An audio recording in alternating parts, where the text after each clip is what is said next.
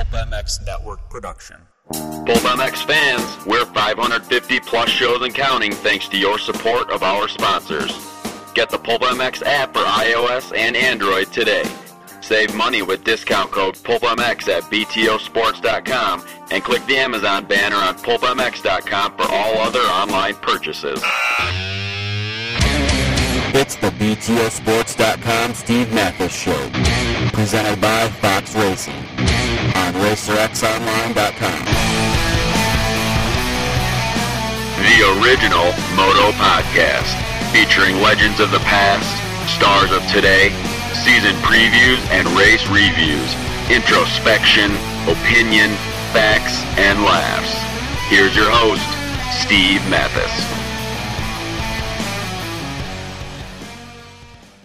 Welcome to the BTOsports.com RacerX podcast presented by Fox Racing.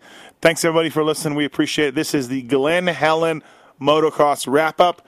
BTOsports.com, the nation's leading retailer. Anything you need for your bike or body. Use the code PulpMX when you're checking out to save yourself money. And, of course, Fox Racing, foxhead.com, global innovation leader in motocross racewear. Kenny Roxon, Ryan Dungey, just a couple of the guys wearing Fox. And they just dropped their new Flex Air gear this past weekend.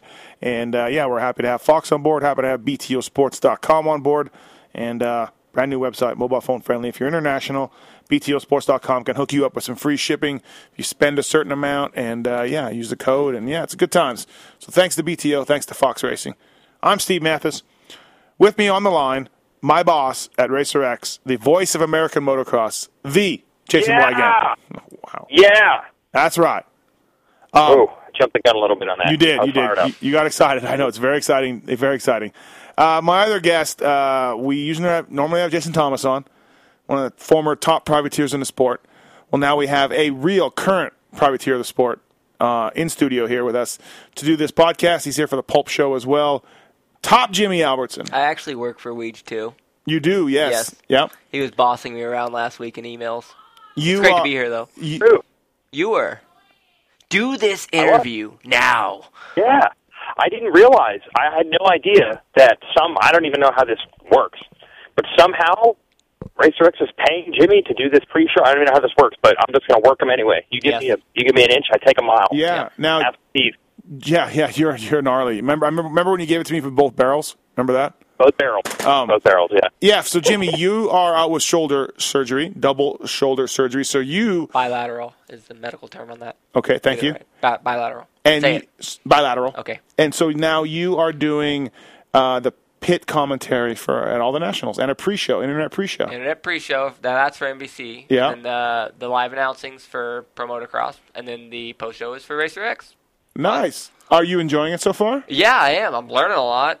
Man, that first weekend was like overload. It was basically like my worst nightmare. Maybe now you can appreciate Wygant a little bit more for the job he does. I know, and I actually I always just used to tell Georgia we'd be at the races, I'd be like, we don't need to go back. You don't need to get ready for anything. Like, you're just an idiot.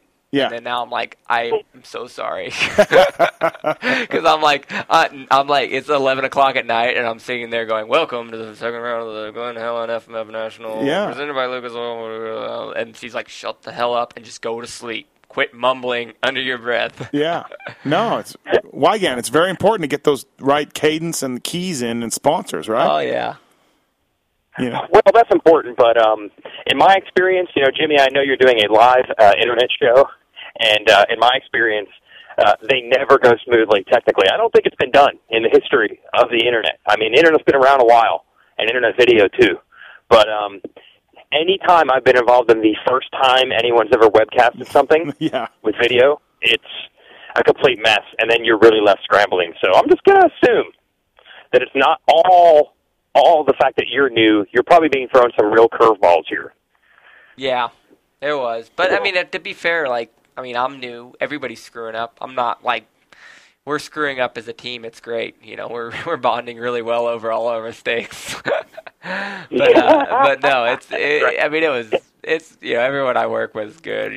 Wozni and Joe and, John, everybody there's been awesome. I haven't watched your internet show. I apologize. But I did listen to you all day at the first 2 rounds, and I think you did a good job.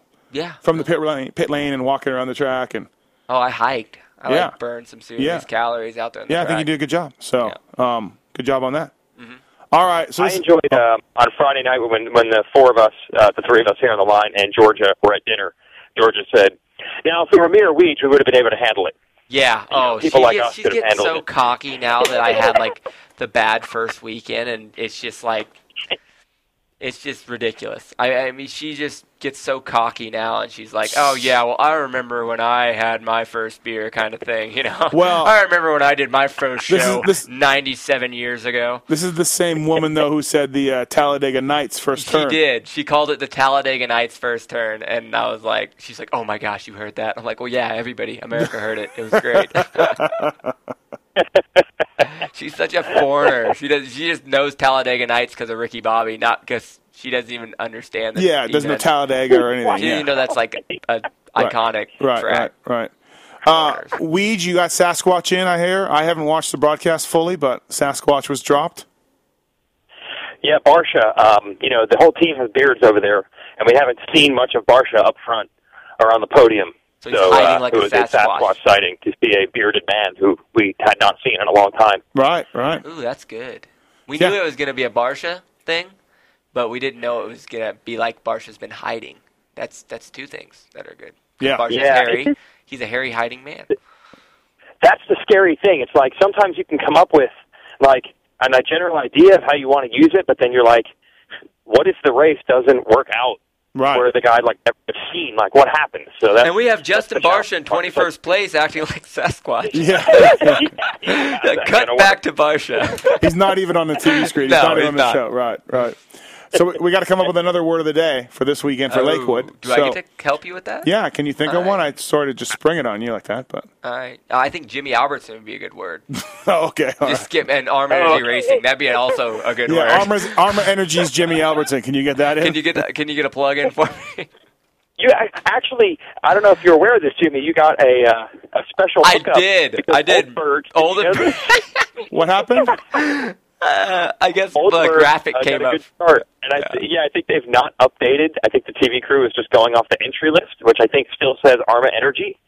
So Oldenburg pops up on the screen in 6th or 7th place in the first 250 moto, and it just says Mitchell Oldenburg, Arma Energy. Oh, nice. That is the least expensive 7th place the team has ever had to afford. Yeah, really, right? Yes.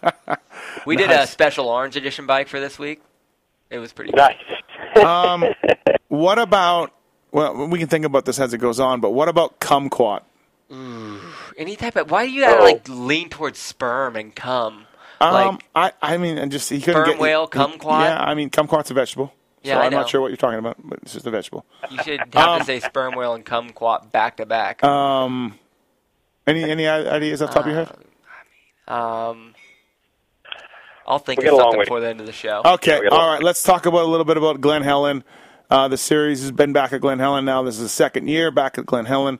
What do you think of the track, Jimmy? I know there was rain. We got some rain, and guys told me it was a little one-lined even before the rain, and then obviously it's got the massive hills. But what do you think of the place? I thought it was bitching. Yeah? Yeah. I thought it was really good. They had a couple split line sections that were killer. They actually were. One or the other was faster. None of them was really the dominant line. Yeah.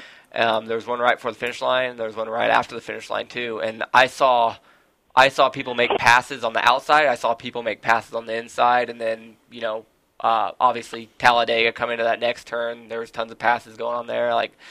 People are always going to say the track's one line, but if you're faster than somebody, you find a way around them. Right. Another line that was good was right before you get onto the mechanics or the start straight, landing off that jump and squaring them up the straightaway.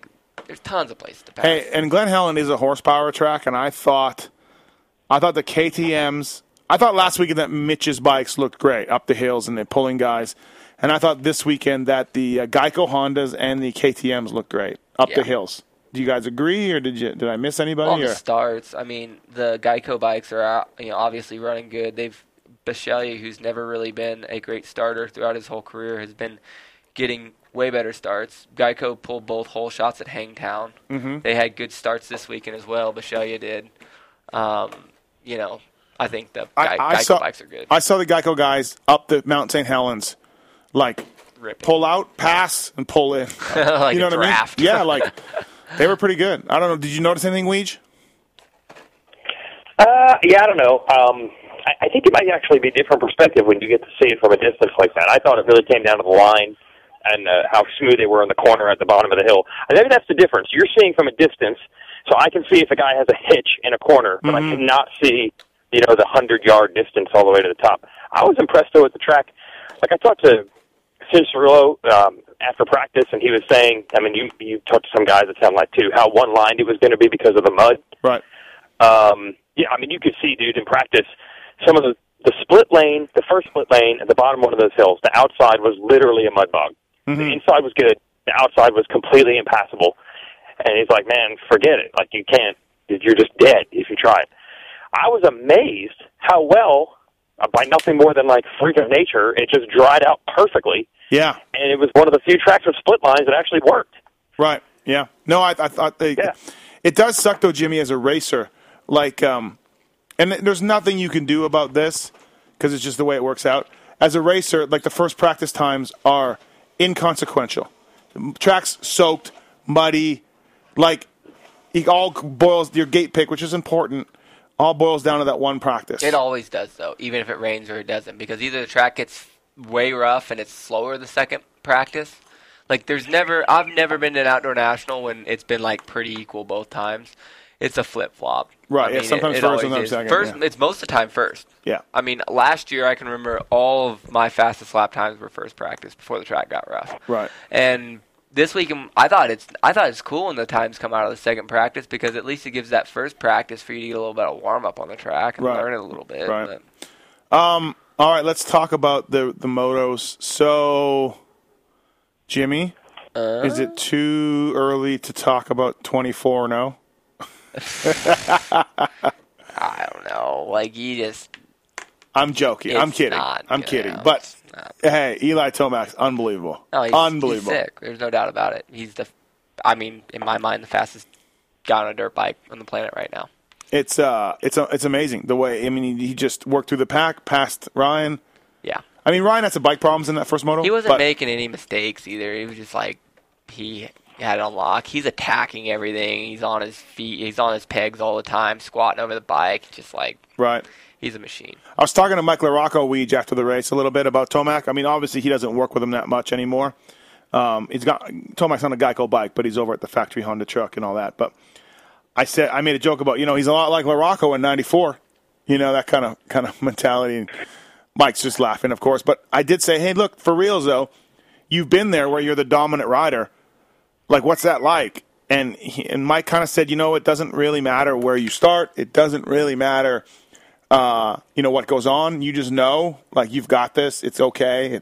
Long race. You know what I mean? Like 35 minutes. Yeah, he's like, it's just a special feeling. Mm-hmm. So. Well, I think that has an especially big impact on Tomac. Now, he has this. By the way, he's also figured out the starts at least so far, which we were thinking would be one of the Achilles heels. So just what everybody else needed. Not only is he ridiculously fast, but he's also gotten practically hole shots in all the motos. But I do think that even in, he's not going to get 24 perfect starts. He could have 24 really good motos. I guarantee you one thing, 24-0, pretty hard to do. 24 good starts, impossible. Right. But the normal problem he has when he doesn't get the start, where then crazy stuff starts happening, I think that's the best weapon he has right now. When he starts 10th in one of these motos, and it's going to happen because it happens to everybody, instead of the weird tip-overs and washouts or running into people like we saw in Supercross, I bet it won't matter because he'll be like, all I got to do is pass 10 guys in 35 minutes, and there won't be any panic, where I feel in Supercross he didn't quite know what to do in those situations. Man, he attacks the track. Like, he just attacks the berms, the corners. Ridiculous. Like, I was watching him come out of Talladega and Talladega Nights, and he was coming down into the bumps, and, like, when the bumps were kicking him, he was just leaving the throttle wide. Like, his bike was just panic right. And I'm like, Jesus. He's just like basically saying, all right, I'm not letting off down the straightaway. Yeah, bike's doing whatever. But it was doing whatever, and it wasn't like, I mean, it was gnarly, but it wasn't like, oh, he's going down. Yeah. It was like he did it every lap, and he knew exactly what his bike was going to do. And you could just tell he knows where his bike's going to go every time he hits a bump, and that's really, I mean, that was happening when you were winning your 10 Missouri titles. Yes, that was the feeling. Is, if that's even a word, is all what it's all about when it comes to setting your bike up, and he knows exactly what his bike's going to do, and you can tell that. Now, I didn't watch the whole entire TV show, and actually, Dungey kind of blew me off for an interview at the end of the day. I was waiting to talk to him, and he just kind of said, "Hey, I'm leaving." And I'm like, "Okay." What did Dungey have to say about his bike issues, Weege, and all that? What did he have to say, press conference wise, and that stuff? Yeah, actually, it's pretty funny because I talked to DeCoster before the race, and Georgia had actually talked to Carlos. So, getting different sides of it from the team versus him. And DeCoster, as you know, is about as blunt as they get. Mm-hmm. I happened to go down to the KTM shop on Friday because I'd never been there. I just want to see it. And I happened to see DeCoster there. And I'm like, so you make some progress with the bike this week like you were hoping? And he just says, well, I'm hoping Ryan Dungey made some progress with himself. That is such a Roger. Like, just lay it out there, bro. Yeah, like classic Roger. Like, yeah, I hope no one listening to this is like, oh my God, controversy. This is just standard. I'm sure Ryan's heard it 1,000 times. Like you just feel like Roger unzips his pants and all his world titles and accomplishments fall out of his pants, and he's just like, check me out. Yep. Like, you know. Oh, what's in my back pocket? That's a world championship trophy. I forgot I had that. Yeah. I think the thing with Dungey though is like he's got to sit back and look at if Eli Tomac did not show up at Hangtown, he'd be leaving Hangtown going, oh, man, I got everything under control. Yeah. And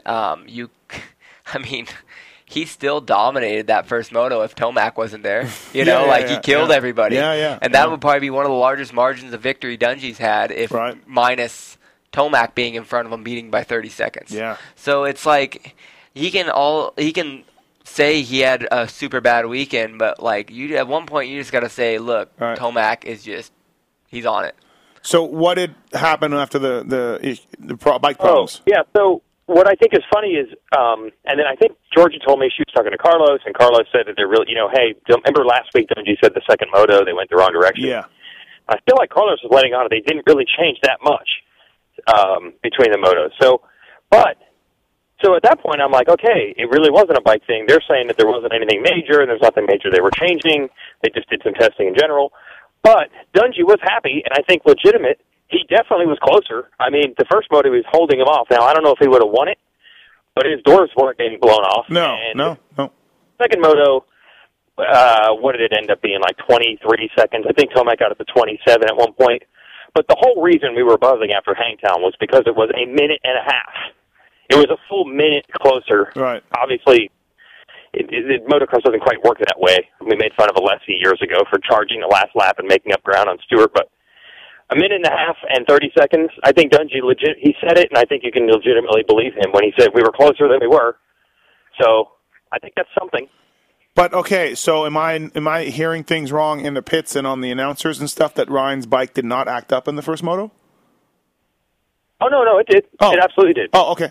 Yeah. Oh, yeah. So what did... I thought you were talking about his setup, and, he said at Hangtown he would get the bike better. No. Oh, you're just asking a mechanical problem? Yeah, like, what do we know about it? What did we hear? Because I waited I missed the press conference. I tried to talk to Ryan. He wasn't having it, so... He just said it was a freak deal, and nobody's fault, and just something that happens. Okay. Yeah, if you watch it on TV, Tomac's behind him, and all of a sudden Dungey just going into the split lane by the finish, Dungey just all of a sudden coasts to a stop, and Tomac rides right by him. And then Dungey said the whole rest of the moto, the bike was acting up. And then in the last lap, same turn, it died, and it took even longer. So you saw all that. You saw all that? Yeah. You know what happened? Yeah. No, But they weren't. They're not going to tell you any more than that. What do you think they're going to do? It's a spark plug. Probably a spark plug. All right, well, you can get mad at me if you want, I guess. Jeez. You've been in a factory team. Do you think Dungey's going to the press conference saying, yeah, the ECU had problems. The injector has 16 holes in it, and 2 of them broke off? Like, turn our idle up. All right, fine. Yeah. Of course he said just a freak thing. They don't know what it is. Right. Yeah, no, bummer for him, no doubt about it, because, I mean, he had at least Tomac was, again, Jimmy, just going to gain 6 points. had that not happened. You know, and again, it would have been a Tomac kind of dominating day, but 6 points is not a big deal. You know, after two motos. Yeah, like, I mean, all it takes is one bad moto. Yeah, that's what I'm saying. But instead, now Tomac has, what, a 15-point lead or something? Yeah. Yeah.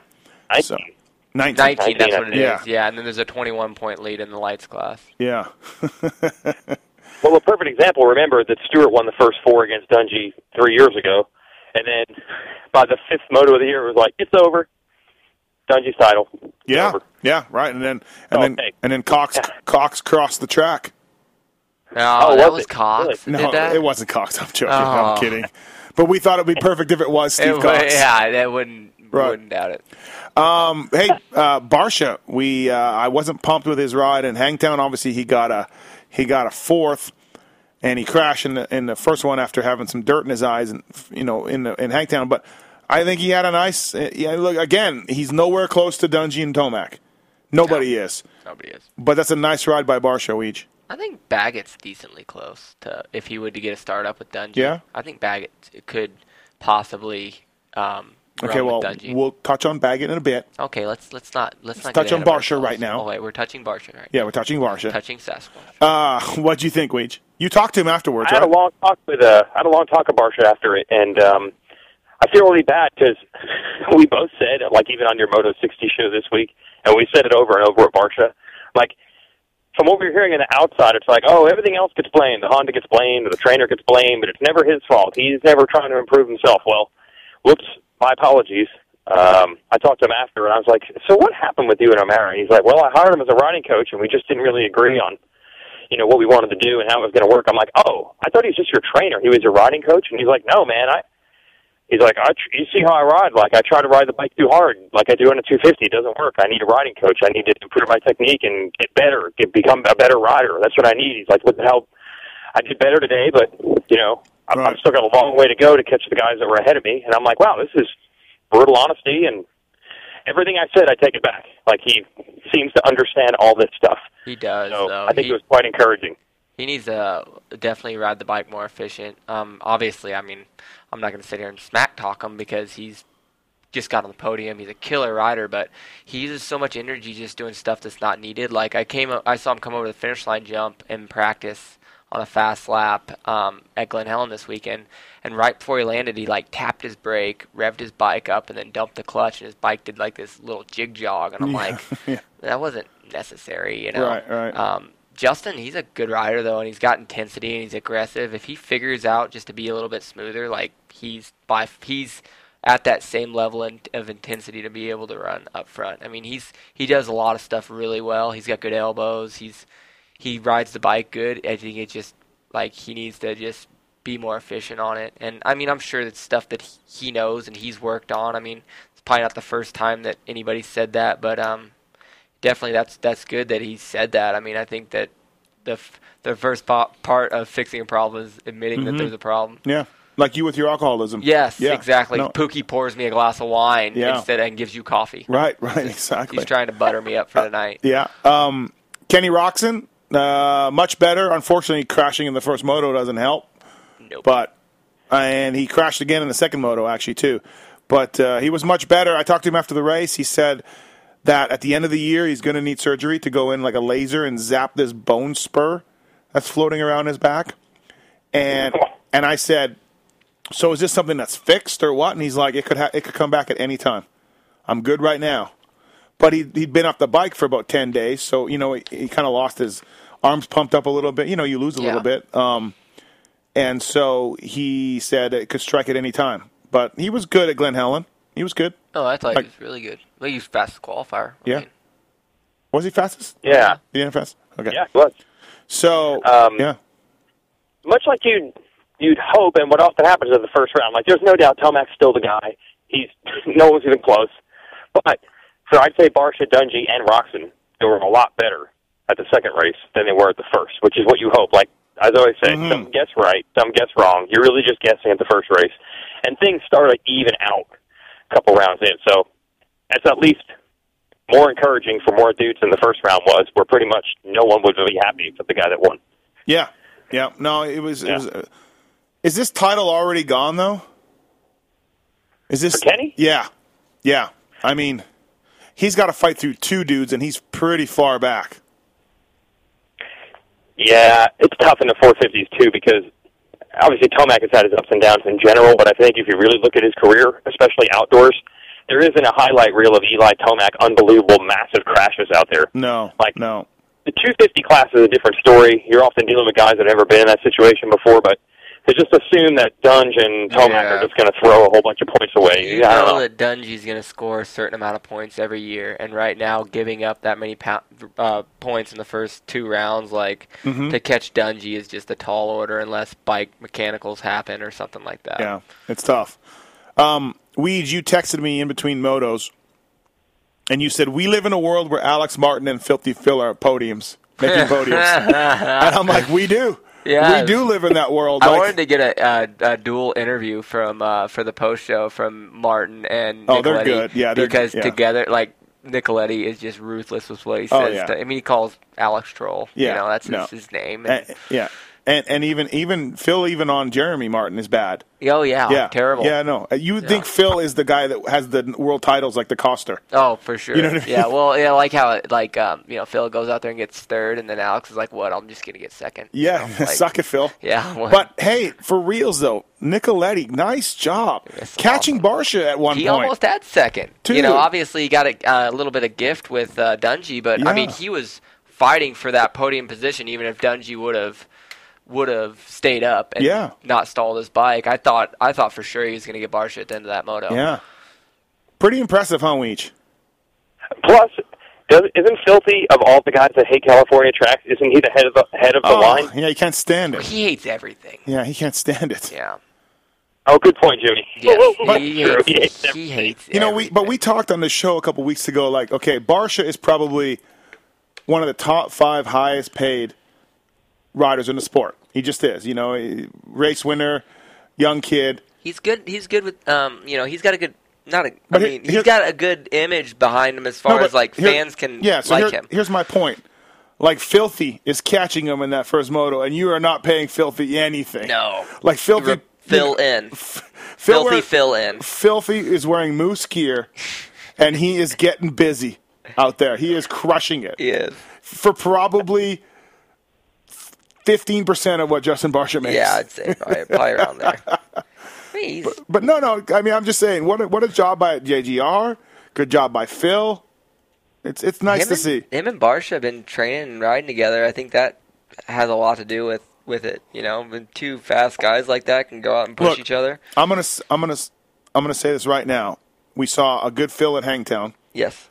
A better Phil at Glen Helen. Hadn't got ate shit in that second moto. He was right there. Wait till he gets back east. Well, okay.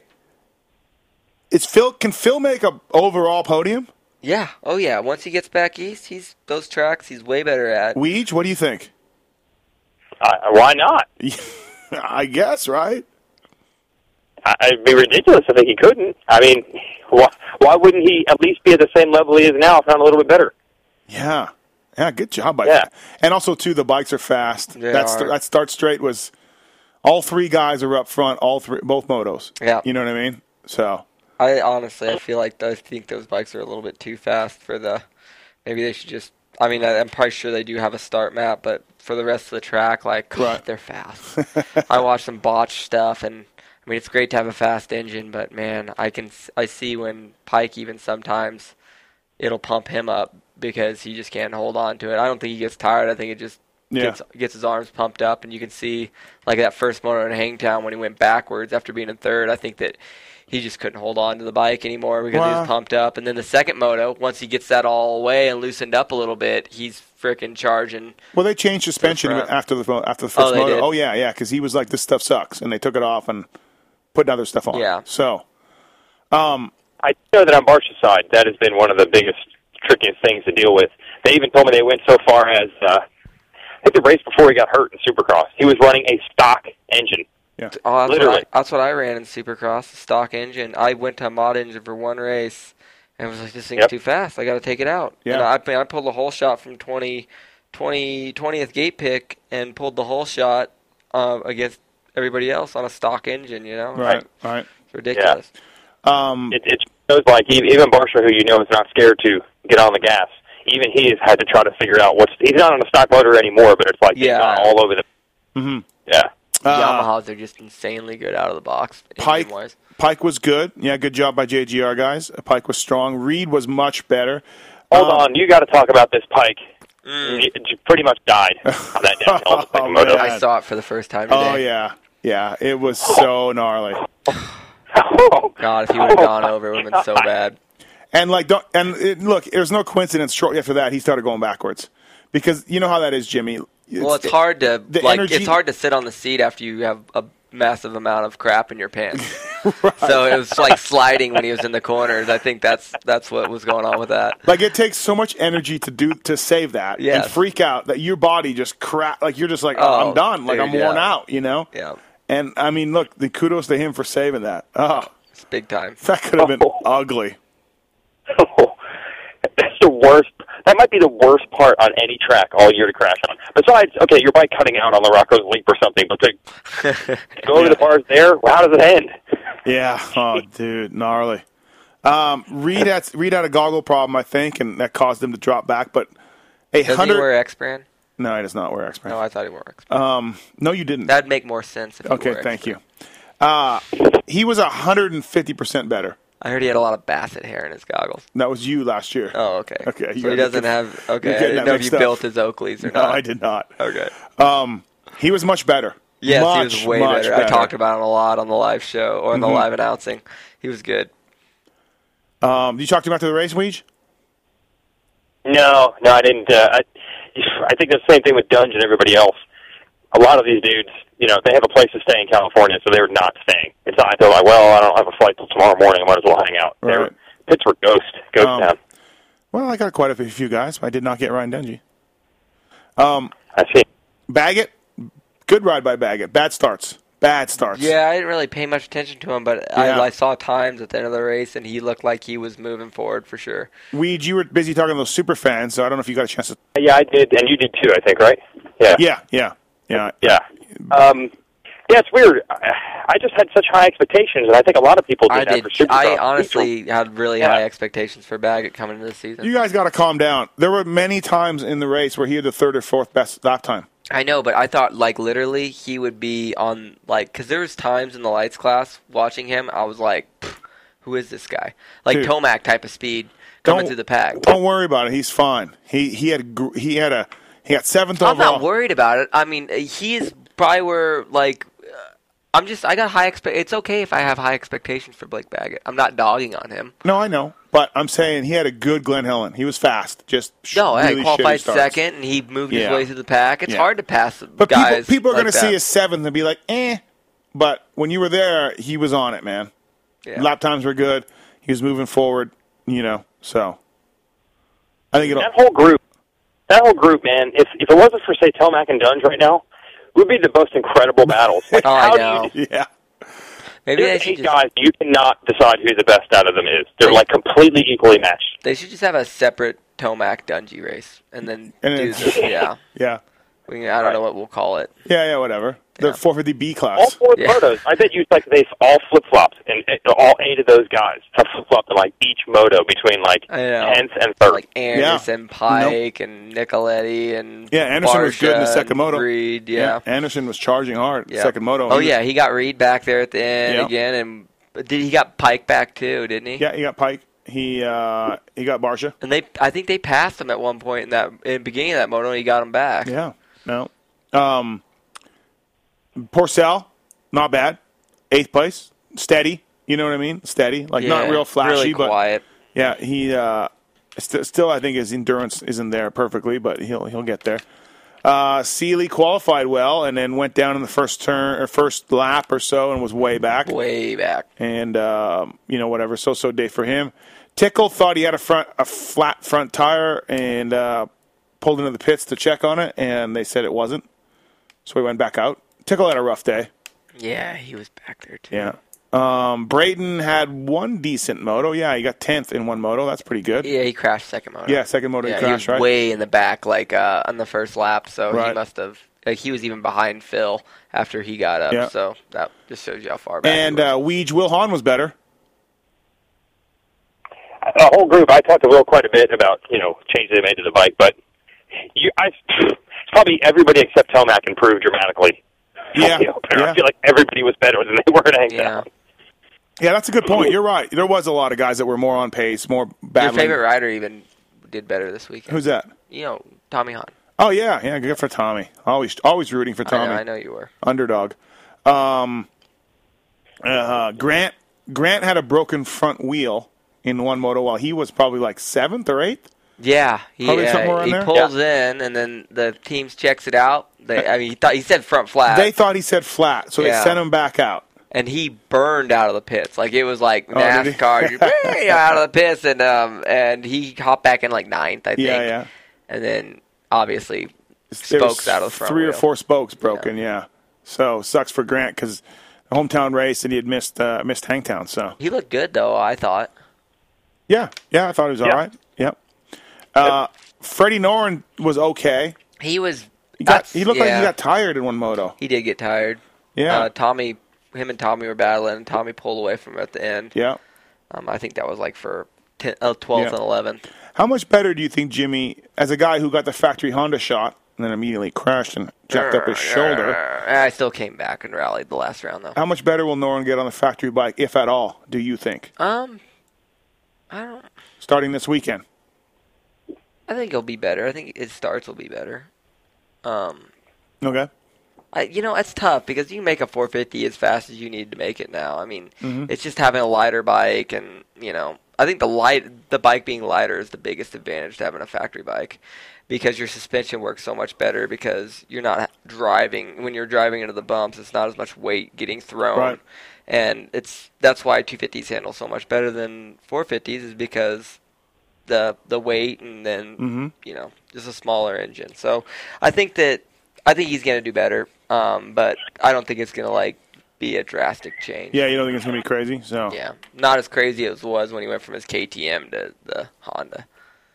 Oh yeah. The KTM he was riding was just he was working on it. It was the Crossland programs are actually I'm going to say it is actually they got a pretty good little thing going on. Oh, the Crossland team. Maybe you never should have left them. Yeah, I know, right? One of the you got injured. Things. Yeah. I could have been. I could have been filling for them. Yeah. You think? Yeah. Should I call him? Yep. Oh, man. I'm done with Arma. I was looking at the list of guys, and you know how we like to do the panic button.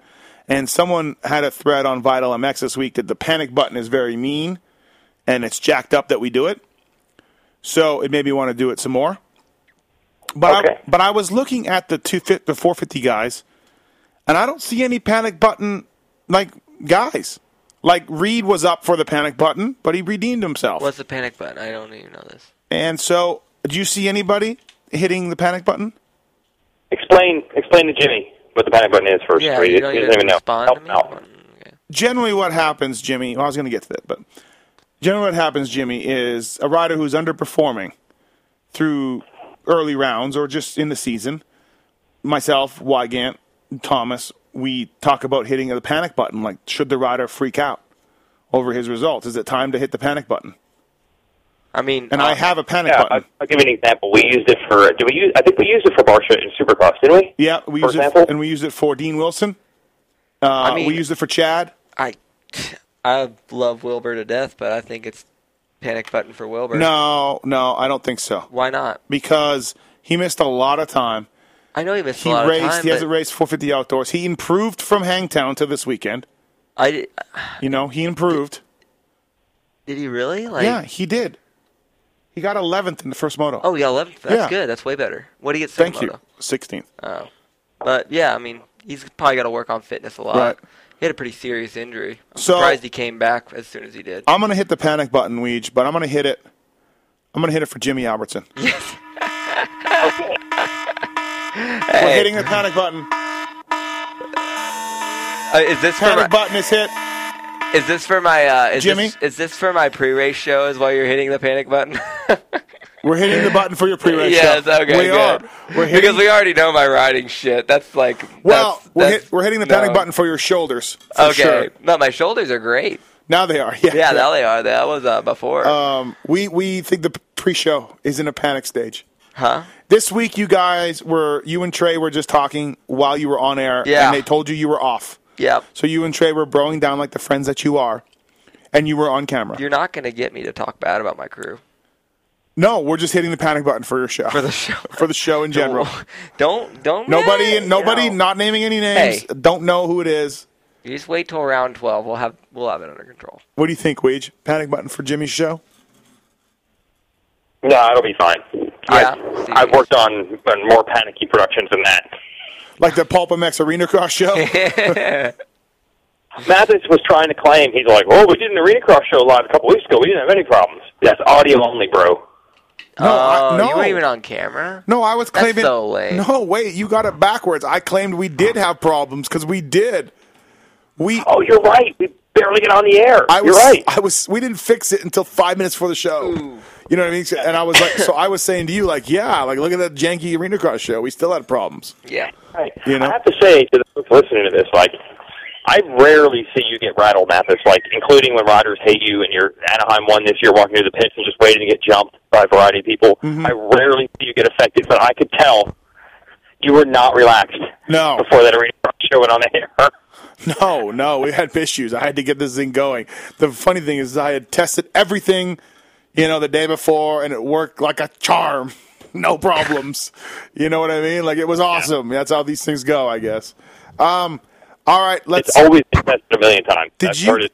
Even myself, I've done it a million times, and it doesn't work when it counts. Do you guys hear about this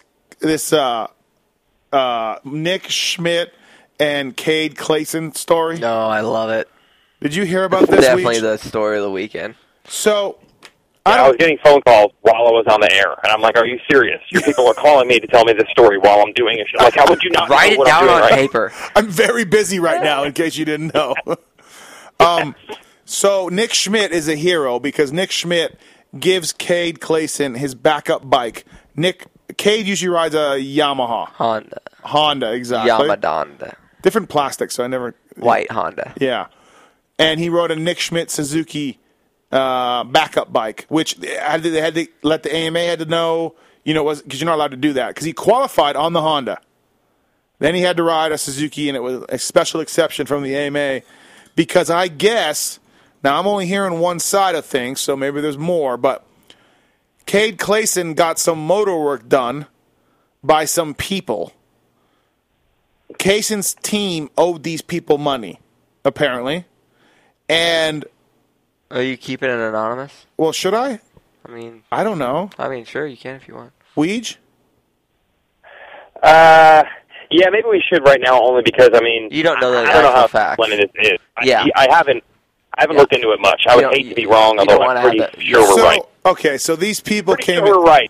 Yeah. Oh no, we're right. He was on a Nick Schmidt Suzuki, so we're right. Nick Schmidt Suzuki.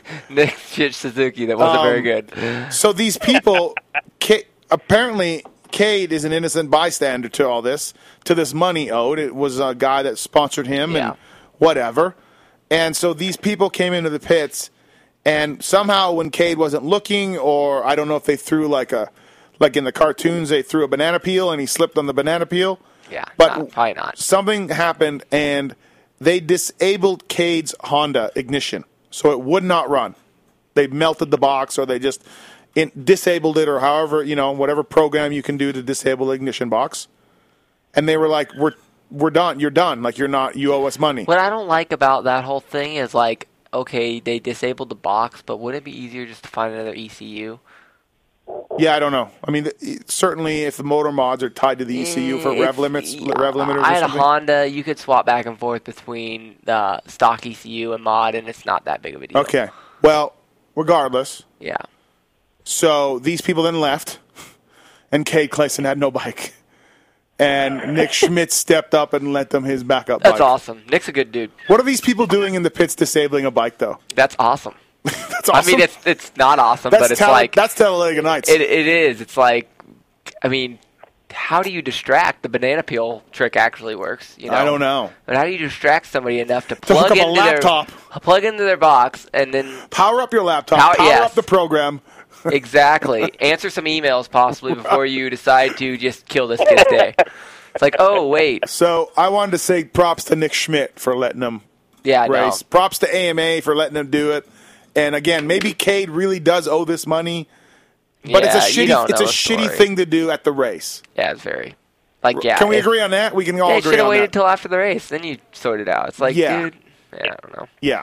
It's a shitty way to deal with a shitty problem. But then again, if somebody's dodging you and the only way you can freaking track them down is at the race, then it's like, I don't know. You got to know the whole story from both sides before it makes sense. And we probably never will hear the truth. And the truth will be somewhere in the middle of the two sides. Yeah. You know? Either way, I think it's kind of crappy if you disable someone's bike before the race. Yeah. So, Cade Clayson got the race, and he went 32-28 on a... he improved. He got better on the Suzuki as the day went on. Yeah, he did, yeah. So, crazy stuff, though. Crazy. All right. BTOsports.com, Racer X podcast, presented by Fox Racing. Listen to this commercial from Race Tech. Save yourself money with those fine gentlemen down there, and we'll be right back to talk about the 250 MX class from Glen, Helen. Hey, thanks for listening to the BTOsports.com, Racer X podcast, presented by Fox Racing. Race Tech people, racetech.com. These guys have been in business for over 30 years, supplying racers, riders, and tuners with factory-level suspension to everyday racer. There's a lot of top suspension guys in the pits that got their start with Race Tech. Trust me on this. There's more than a few guys that have learned underneath Paul Thied and gone on to great things. Paul Thied, the original suspension guru.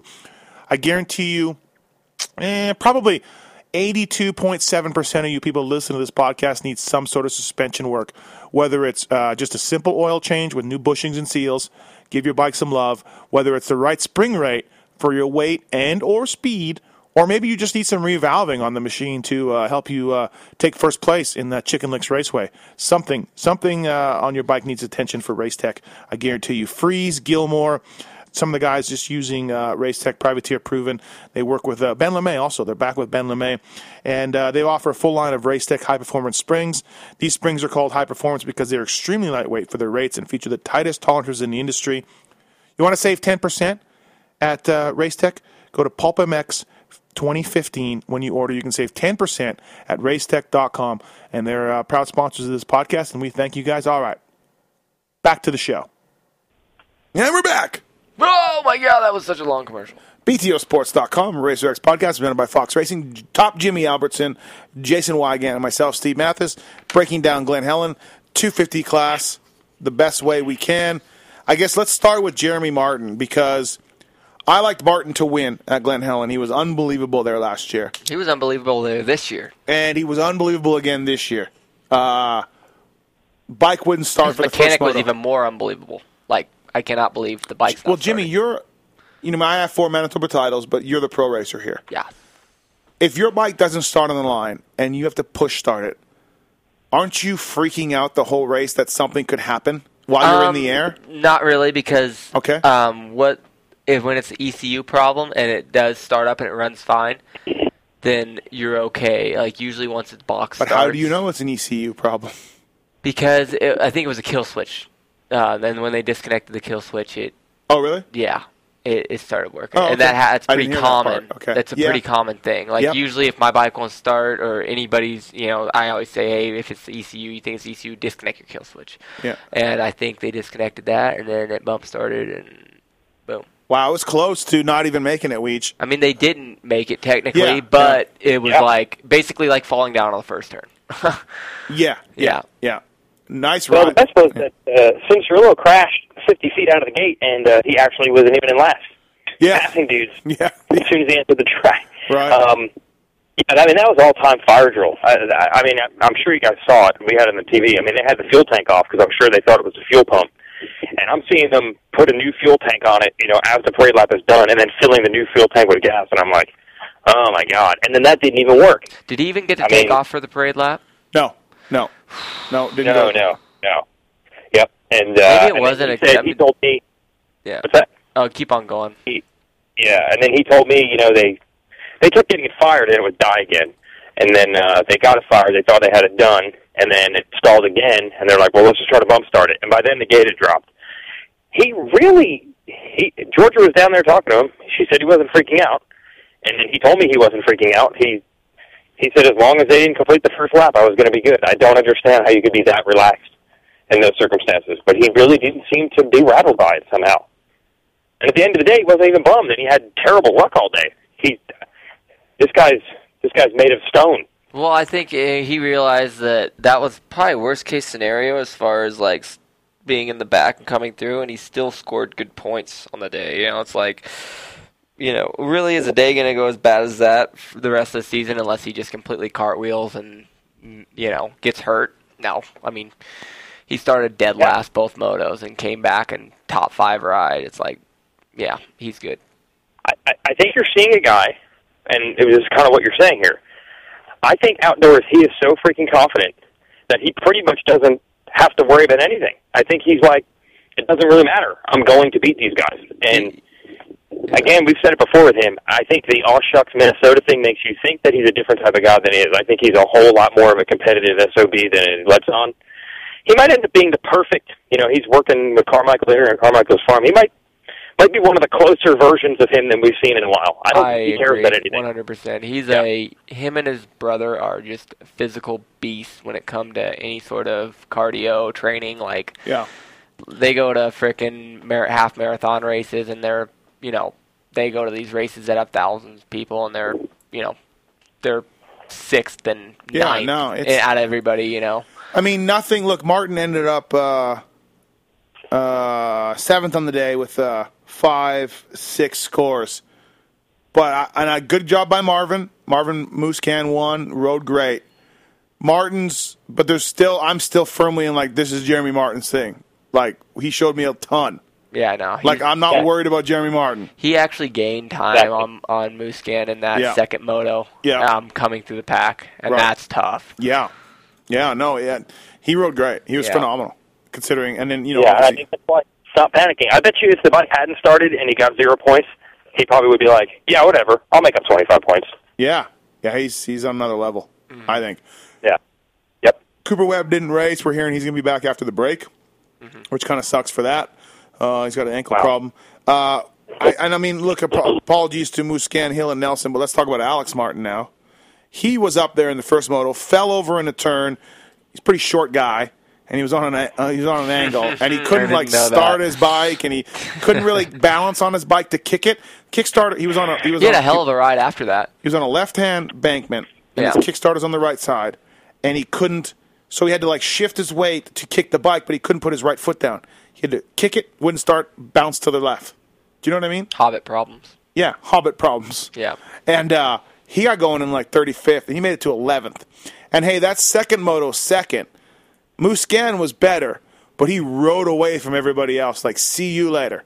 Yeah. Everybody else, not named Muscan. Yeah, no, the thing with Alex, he's one of those guys I watch him ride, and, a lot of times you're like, oh, yeah, that guy's doing good for him. But, I actually am like, man, that is so awesome Alex is doing. I get, pumped for him. Yeah. I'm like, that is so killer Alex is doing good. Because, anybody who has never met Alex, he's just one of the nicest guys that you'll ever meet in your entire life. Not one bad word to say about him. Really kind of quiet, keeps to himself a little bit, works hard. Yeah, like I said, just nice as can be. So for him to be out there second, and he was battling. Muscan passed him, and then it was I think it's just good that he's been riding with his brother, and he knows his brother's a champion from last year, and he's there's probably days in the week where he's on pace with Jeremy. And he's starting to feel like, hey, I've got what it takes. I've got... Yeah, my brother wins. Exactly. Why can't I go out there and, be up there with him? He's got a good package, Cycle Trader guys, with a motor, suspension, and everything. Their bikes are running GRTR motors, It's pretty impressive, Jimmy, too, to see Alex is in his 6th year of racing, I think, or 7th year of being a pro. Yep. He's 2009. 2008 was his first.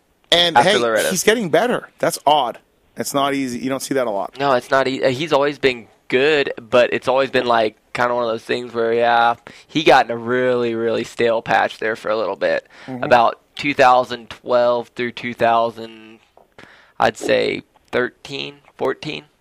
Wait, it's 15? We're 15 now. 2013. 2012 and 13 were just not very good years for Alex. Yeah. And then he is just starting to climb back up, because they're now scoring those numbers. Back Logan, I mean, at this rate, he's going to have a number in the 20s next year. I think we're going to see, and again, I bugged Alex about not being a SoCal guy, and he's like, dude, I've been living here for a while. Yeah. With his brother, he's been out in SoCal for a while, so he's been riding those tracks. So he was saying, like, maybe I am a SoCal guy. But regardless, I think, we're going to see Martin Brothers on a podium this year. Oh, yeah. They're going to be popping champagne together for sure. Martin celebration. The Martin Yamaha celebration. Mama Martin told me that would be, like, the best thing in the world. You know, that'd be the Eeks brand goggles. Yeah, Eeks brand. Dude, Amart is third in the points. They are second and third in the points. Right. Epic. That's incredible. Yeah. Martin domination. Have we ever seen brothers this good? Yeah, I don't know. Volan brothers were pretty good. In class. Yeah, Volans maybe. But even when the Volans did it, man, like the Volans did get a podium, I think, together once or even twice. But that was a 125 Supercross back in the day. Yeah, that's different. The nationals, every coast together. It's crazy. If Alex would have rode the East Coast, we would have saw them both on the podium this year. Yeah. He's improved tremendously. Yeah. He gets the Weston Pike Award. He gets the Weston Pike Game Changer Award. maybe, maybe Phil's going for the Weston Pike Game Changer Award. Yeah, they're buddies, right? Justin Hill was good. Oh yeah, awesome. Yeah, Justin Hill was very good. He was so at Hangtown. He crashed in the first moto, was way back. Second moto though, he's only 7th or whatever. He was all right. You know what I mean?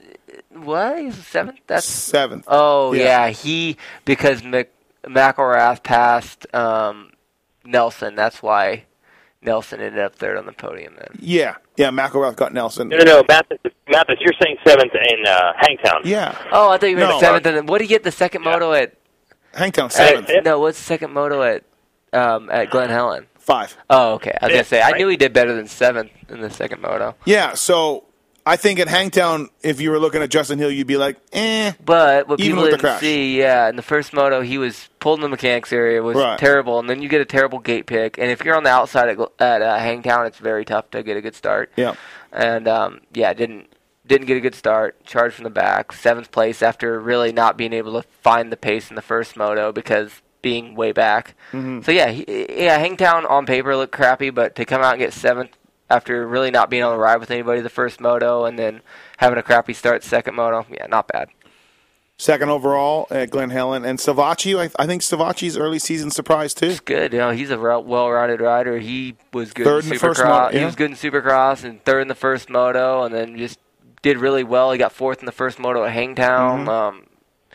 I saw him fall in the second moto at Hangtown, and he just looked like he was pretty wore out from the first moto. Really didn't pick his bike up very fast. Not because he probably didn't want to try, but probably just because he was spent. Right. And that's understandable. Weege, this is the Nelson we think we're going to see going forward, right?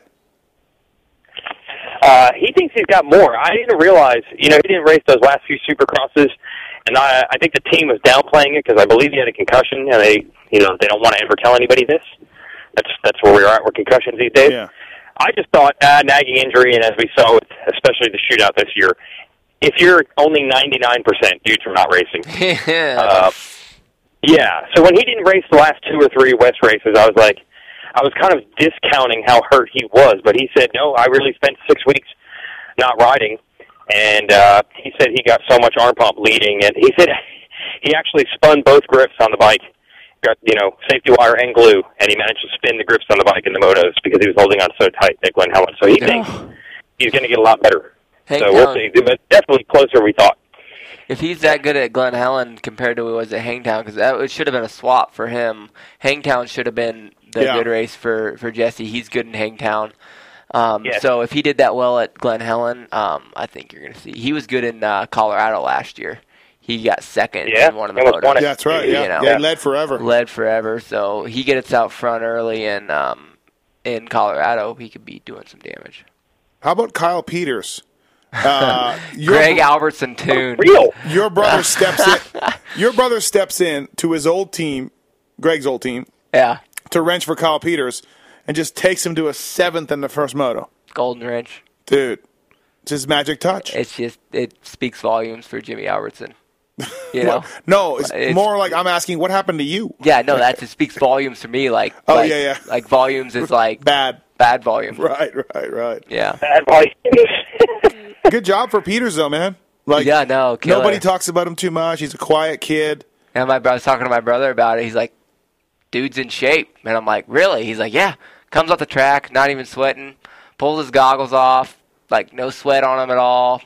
He hits it with the air duster a little bit, like after he pulls off the track, and sets the goggles back down and said, "Oh, these are my goggles for next moto." He's not exhausted. He's not looking for water. No, he's just like cleans the. Hey, I'm gonna use these goggles next moto too. It's like for me, I've like got to change everything off my body because it is just like I jumped in a swimming pool. Right.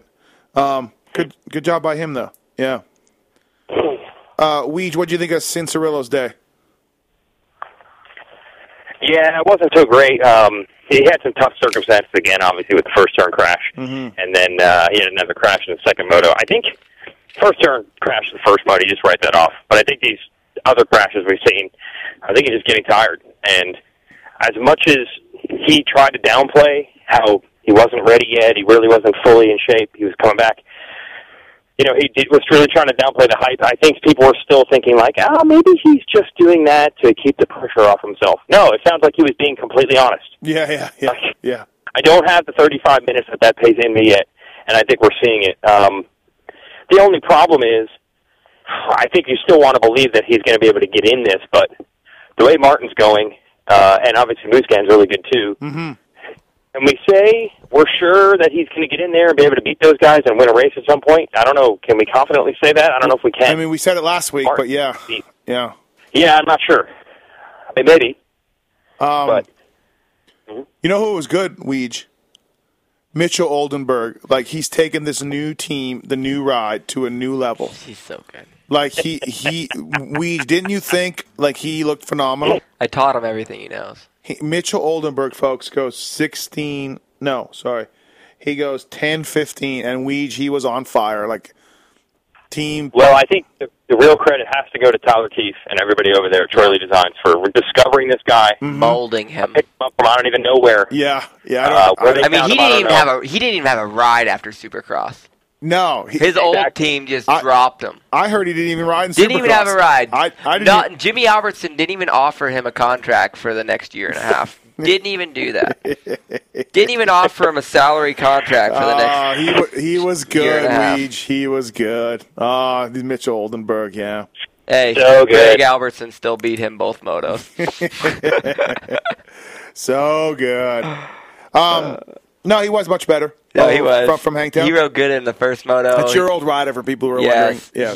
He rode good in the first moto. I think he's struggling with fitness a little bit right now. He didn't ride much in Supercross because he was hurt a lot. So I think his fitness isn't quite there yet. And obviously, I was telling you this earlier, he rode my KTM when I still was riding KTMs, and he hopped on it for 2 laps and was like, I hate this bike. Didn't like the KTM the way it felt. Yeah. And I think he's just going to take him a little while to get used to the KTM and stuff like that. And now, Weege dropped this bomb on me. I didn't read the press release, but I talked to Tyler Keefe about it. I talked to you about it. Yeah, I didn't know that when he signed the deal either. Weege, this is a 5-race deal for him. That's what the press release says. It will be, I think, reevaluated. I mean, technically, he's the replacement rider for Durham, right? Technically. But it's not Durham who's coming back. Well, apparently. It's not Durham who's coming back.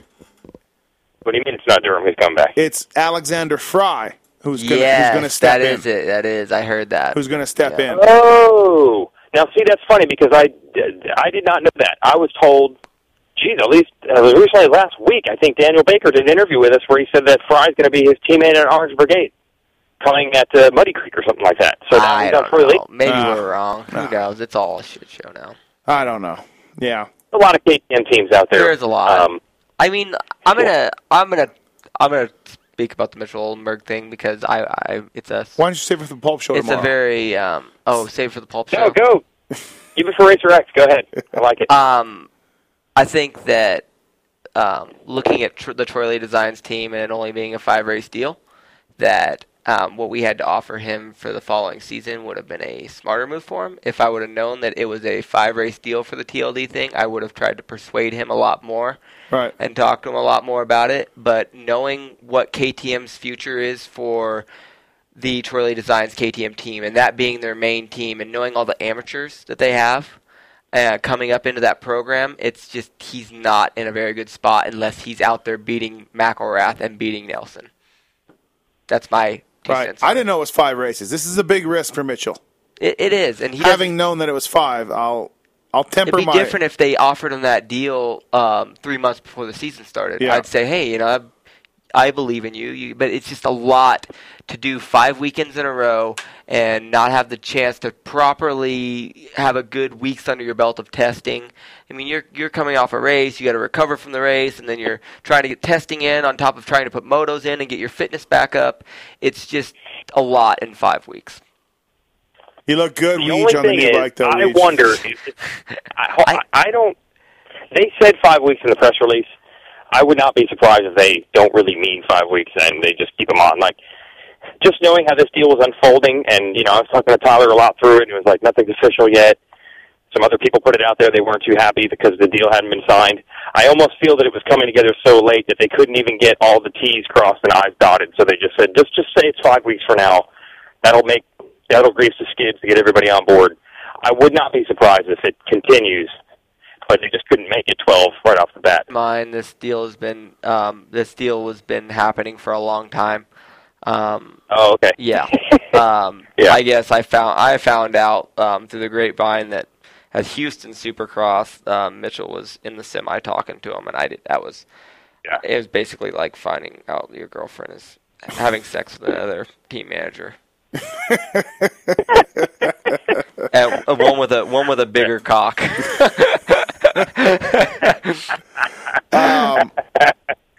All right, Jimmy. Poor Jimmy. Can we say cock? Yeah. I don't know. You say all sorts of stuff. Yeah. Wiener. Hey, Osborne, I texted him to see if he's okay. Do we know if he's all right? I hope. Crashing the second moto. Weege, did you hear anything? No, I don't know. Again, everybody was packed up so darn early there. Yeah. Hey, so Weege, I talked about on the Pulp Show about how Purcell's not happy with me for talking about these things, and you were talking to him, and he didn't really mention me, but some people. Purcell kept telling Weege, some people think I'm hard to get along with, and some people think my teams are bad at me.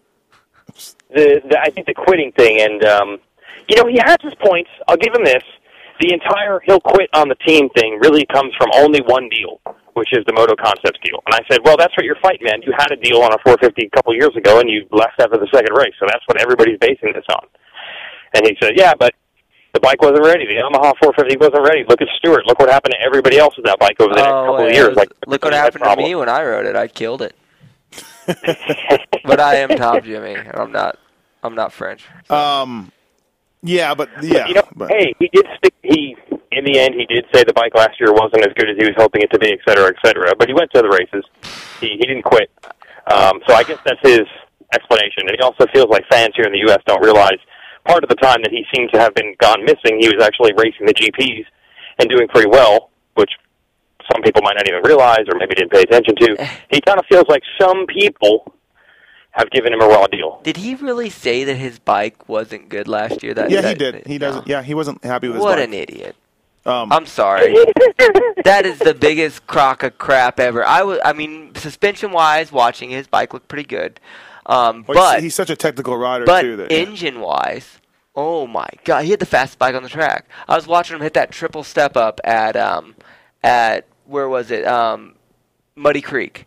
And it was just like on the seat, not even trying. And Baggett's trying to jump it on his 250. Baggett weighs like nothing. Right. And Baggett is stretching it out and still coming up short. And then Purcell's just on the seat bouncing. My whole point was that he meant suspension last year only, I think. What's that?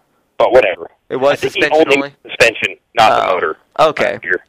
My whole point though about him is, like, again, and I would talk to him, I would interview him, he doesn't want to talk to me or whatever. My whole point, I never said he would quit on the team. I just said by the end of the year, everyone's going to hate him on the team. Because that's what happens. Georgia talked to Brent Myron. Myron, his mechanic. Myron, his mechanic, and said that Brent was saying that he's totally different this year. He's lost his arrogance.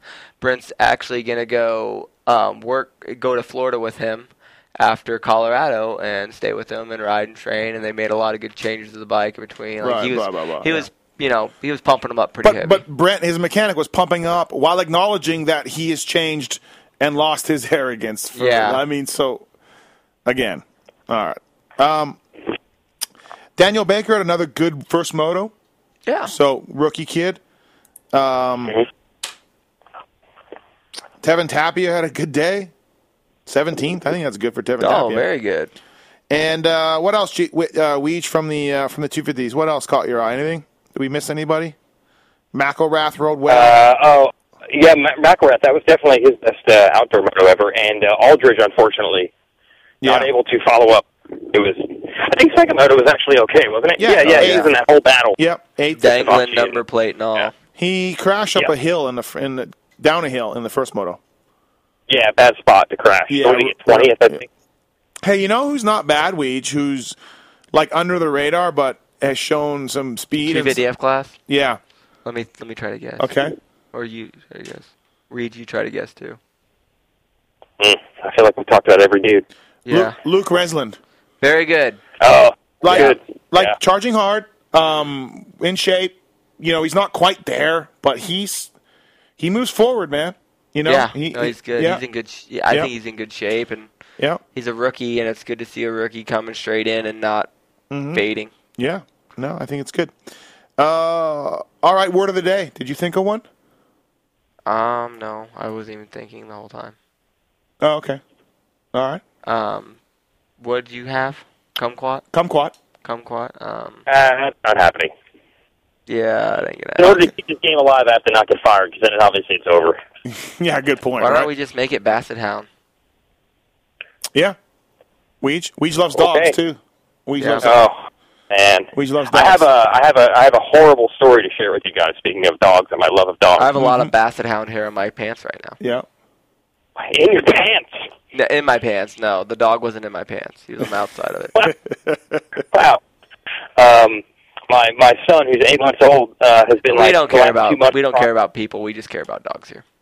Well, it's going to fall right in your wheelhouse. Okay. Don't worry. Yeah. It's going to be first. So he, last 2 months, he's trying to figure out how to crawl, and he's made zero progress. He gets up on all fours, he moves, he rocks back and forth. He can go left to right, he can go backwards. He's not moved forward. Wait, he can go backwards? Backwards is fine? He can go backwards. He gets mad. He's mad at himself for only going backwards. He can go lateral. He can't go forward. And so we've tried, you stand 10 feet in front of him, so he tries to get to you, put toys in front of him, so he tries to get to it. Then all of a sudden, yesterday, my wife's cousin has a Memorial Day party. And guess what comes popping around the corner? Oh, a dog. A dog. And he goes flying forward. No. The dog. And now he knows how to crawl. He loves dogs. Oh, Weege. Yeah. The dog helped your son. Maybe you should get more dogs. I think he likes dogs. A dog. I think, Jimmy, you nailed it. He likes dogs. I'm in big trouble. Weege hates animals. My dog started walking when I got him at 6 weeks. He was already walking. So he's Harry's a lot. So how about that? Harry's a lot quicker learner than your. Take that, Weege. Far superior. Yeah. Okay. Well, in a couple months when my son's walking on 2 legs, we'll see where we're at. Oh, Harry can sit pretty as well. Okay, Basset Hound. That's the word. Basset Hound. Get it in. Might as well. I might as well just get used to this whole dog thing. I like the fact you're going to have to do some homework and figure out what a Basset Hound's good traits are. Which are nothing. Sorry. Yeah, they're comfort dogs. My experience at Mathis's house, what I'm going to have to do is pick out a rider who's laying on the side of the track, not moving really, because that's pretty much what they seem to do. like Cincerillo's passed out from heat exhaustion. Oh, looking like a Basset Hound. Pant like a Basset Hound. He just lay. That's my experience at Madison. They're just every room you go into, there's 3 dogs just laying there. Yeah, no, I know. One came up right now. Yeah, all right. Heard his name. All right, it's midnight where you are, so you got to go. Good Lord. The BTOsports.com Racer X podcast presented by Fox Racing. Glen, Helen, wrap up with the top Jimmy Albertson. Thanks, Jimmy. Appreciate it. Thank you. And Weege, thank you, bro. Appreciate it. And we will see you at Lakewood. See ya. All right, see ya.